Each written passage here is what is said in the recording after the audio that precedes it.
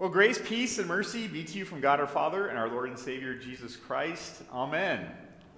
Hey, thanks for coming and joining me tonight to be able to worship and to be able to hear the word of the Lord. I know some of you have had a long day. Maybe some of you had some things happen over the course of today that were difficult or you didn't expect, but you're here now. And I hope as we gather together as this family today that we just take a moment to be able to rest and just be filled with energy in the Lord. Because all of our bodies, they fail, they break down, they don't hold up in the way we want to, and all the things of this world, that exact same way. I didn't plan on saying any of these things to you tonight when I was thinking of the sermon today, but I talked with probably about 5 of you at dinner, and all of you had something that happened today, or something that happened tonight. My life was no different, but we're here now. So let's clear our minds, focus on our Lord as he focuses on us. It's Advent. We begin this first time, a word that means coming, that the Lord is coming to his people, that the Lord is coming not just in the form of Scripture, but for you and me. What exciting news that we have to be able to share. During this time, as we look forward and celebrating Christmas, you probably make lots of different preparations at your house. Think of some of the things that you do for preparation at your house. Maybe some of you are getting wreaths out. Maybe some of you are decorating your tree already. Maybe some of you are putting lights on the house. Maybe you're purchasing gifts, or maybe you're way ahead of everybody and you're already wrapping your gifts. Make a lot of different preparations during Christmas. And you know what? You and I also are called to make preparations during Advent.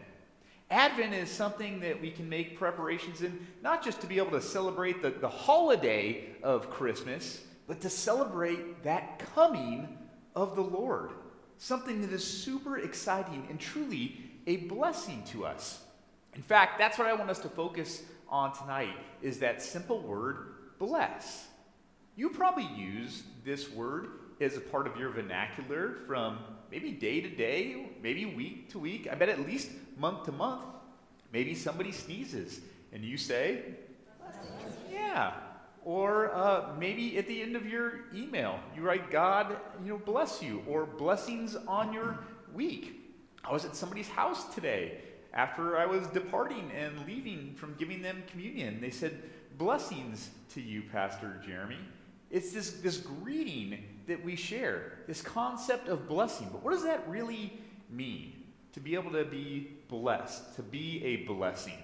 It's all over in our reading today, but let's first look at just a very simple definition of that word, bless. To speak or to act favorably towards someone. Not too difficult, right? To be able to speak or to act favorably towards someone. This is a main and key piece of verbiage in our text today. In fact, in all 3 of them, but especially in that Old Testament text. The story of Abram.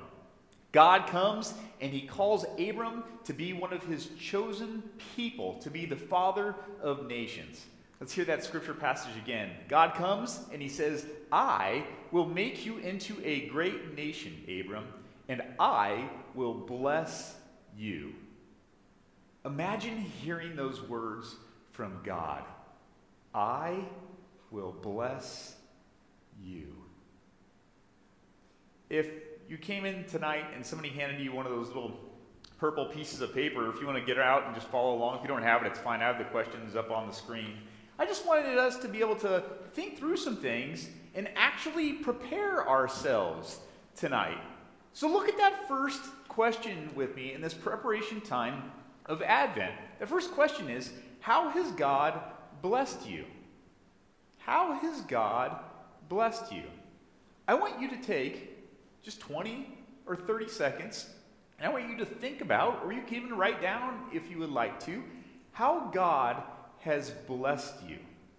I'm going to just step aside for 20 seconds, and I want you to think about that. Write it down and come up with some ways. How has God blessed you? It's easy for us to think about all the things that do not go right in our lives, or all the things that don't go the way that we want. This morning, the first thing I woke up to was my daughter knocking a glass off her counter and it shattering in like a million pieces all over her bedroom floor. Dad! Dad! I had to go in there, and the first thing I'm doing in the morning is sweeping up and cleaning up wet glass that's all over the tile. But I'm thankful and blessed to be able to have a glass to be able to put water in, for my daughter to have a bedroom to sleep in, for me to have a daughter to be able to have. All of those things that you have that go wrong during the week, that don't function correctly, we're blessed to be able to have those things. When the sink breaks and something on the house goes wrong, the fact that you have a sink, the fact that you have a house, when your body breaks down, when it doesn't do the things it's supposed to, the fact that we have a life, the fact that we have a body. There's a lot of blessings that you have in your life. And during the time of Advent, when you start to think about those blessings, it might change a little bit how you think about the preparation of our Savior that is yet to come. What are we doing with those blessings? God goes on with Abraham. He says, I'm not done with you yet. I will make your name great, and you will be a blessing. Not only are you going to have blessings come into your life, you are actually going to be a blessing. Imagine how much of a privilege that was for Abram to be able to hear those words. You will be a blessing. In the late 1800s, the Canadian Pacific Railroad was being constructed. And as they put together the track, a good portion of it went through a Native Americans' tribe land that they had made a deal with. And the Native American people were happy to be able to have some type of infrastructure being able to come into their area. The tribe was the Sika Indians, and they had a chief who was named Chief Crowfoot. Don't ask me how he got his name, but here he is, Chief Crowfoot. And as part of their gift to the tribe, they gave Chief Crowfoot a pass that he could ride the train anytime he wanted to for his entire life, anywhere he wanted to, as many times as he wanted to. Chief Crowfoot was super excited about this pass that they gave to him, that he actually wore it as a necklace every single day of his life. He kept this pass as this badge of honor to be able to wear, to be able to share about this gift that he had. Finally, as Chief Crowfoot's life went on and he eventually passed on, it was said that he actually never used the pass even one time. He had something of great value that was gifted to him, but all he did was turn it into a simple necklace that he liked to show. What about you? What do you do with the blessings that God has given to you? What do you do during this time of Advent for preparation? What do you do with that identity of being a Christian, of being stamped with that mark of Christ? Do you wear it simply as a necklace around for people to be able to see? Or do you put it into action? Are you a blessing to others because of how God has blessed you? This is the calling that God has for Abraham, and actually it's the calling that God has for all Christians. Paul gets into it with the Christians in the city of Corinth when he is talking about this. And he tells them, do you not realize that Christ Jesus is in you? Do you not know this? That Christ our Lord is in you. Are you sharing him? Are you taking this blessing that you have and being a blessing to others? And that's where we come to our next question. How can you bless someone this week?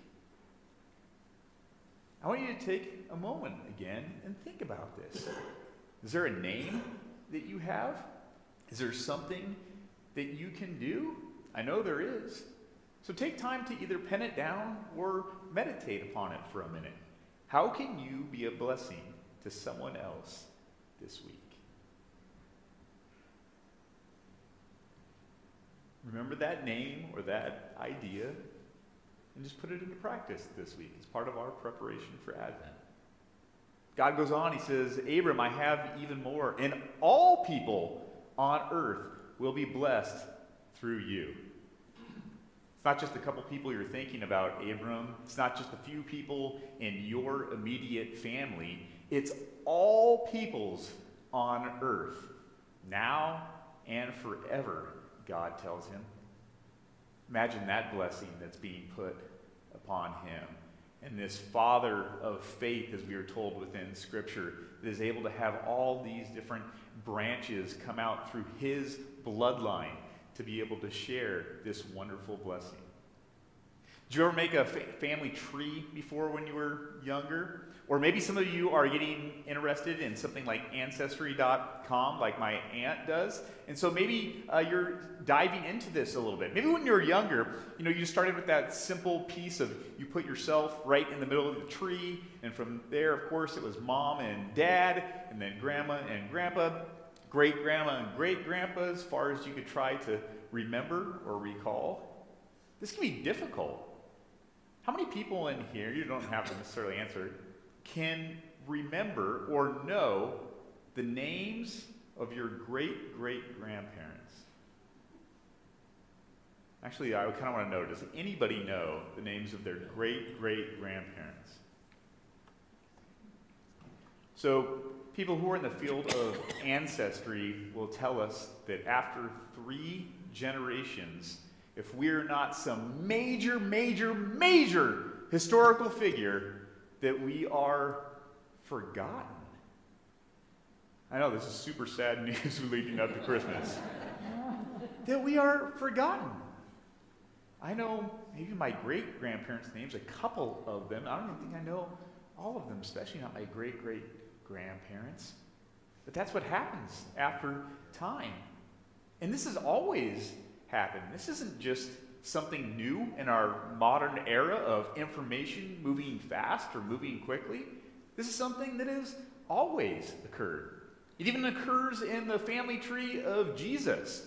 I always feel so bad for whoever gets the reading on when we go through Christmas if we've selected Matthew chapter 1. It's the genealogy of Jesus, and it begins with Abraham, our individual that we're focused on today, Abram, and as it goes through, it starts off so easy. Abraham, Isaac, the next one, Jacob. Yeah, it's until you start getting down a few more. Then there are names that nobody has ever heard of that lives today. Nobody that's being born today is being named any of these names. They're completely confusing, and guess what? They're all forgotten. However, as you go down through these names, little by little, over 40 generations, you get to that final name. Jesus. We know that one. You see, even though these individuals may have been forgotten, even their namesake isn't around anymore, faith has been passed down through the generations over and over and over again. And this bloodline has been passed down over and over and over again. The great blessing that all of them have received to be able to pass on. And you and me are a part of that bloodline and that blessing today. We probably won't be remembered in a few generations from now, at least most of us, but our faith can. You can pass your faith down from generation to generation to generation. And in doing so, this is a great way that we can bless God. I know that sounds unique or different. How can you bless God this week? What I mean by saying that is, how can you show your faith? How can you share your faith? How can you live a life of worship? Not just our time on Sunday or our time on Wednesday or here and out throughout the week, but through our life and everything that we do. Again, not a modern concept. This is something that is very scriptural. crying out in the Psalms, we hear, "Come, bless the Lord, all you servants of the Lord, who stand by the night in the house of the Lord. Lift up your hands to the holy place and bless the Lord." So back to that question again. What can you do this week to bless the Lord? What can you do this week to remember the blessings that God has given to you?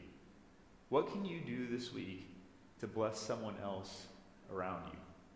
All these things we put together tonight is in realizing that we are truly blessed to be a blessing to others. That a big part of our preparation and leading up to Christmas is to be that mouthpiece for the Lord, to be able to share with people around us who God is and the great gift that he sends to us on Christmas morning. In our New Testament lesson, when Mary hears that wonderful news, she says, "I am blessed," because God has recognized who she is and given her this wonderful Savior. Tonight, you too can say those exact same words. You are blessed because God has recognized who you are, and he has given you this wonderful Savior. Who can you share that message with during this time of Advent? Let's pray. Dear Lord, for all the names that were either written down by pen or pencil tonight, for all the names that were mentioned in our heart, or even just thought about in a moment in our head, Lord, we ask that you will use us over the next week to be able to reach out, to be able to touch the lives of others, to be able to share who your Son is. Lord, this is the most important news that any of us have ever received, the most important blessing that we will ever have. Make us bold to be able to share it with others at all times and in all places. In Jesus' name we pray. Amen.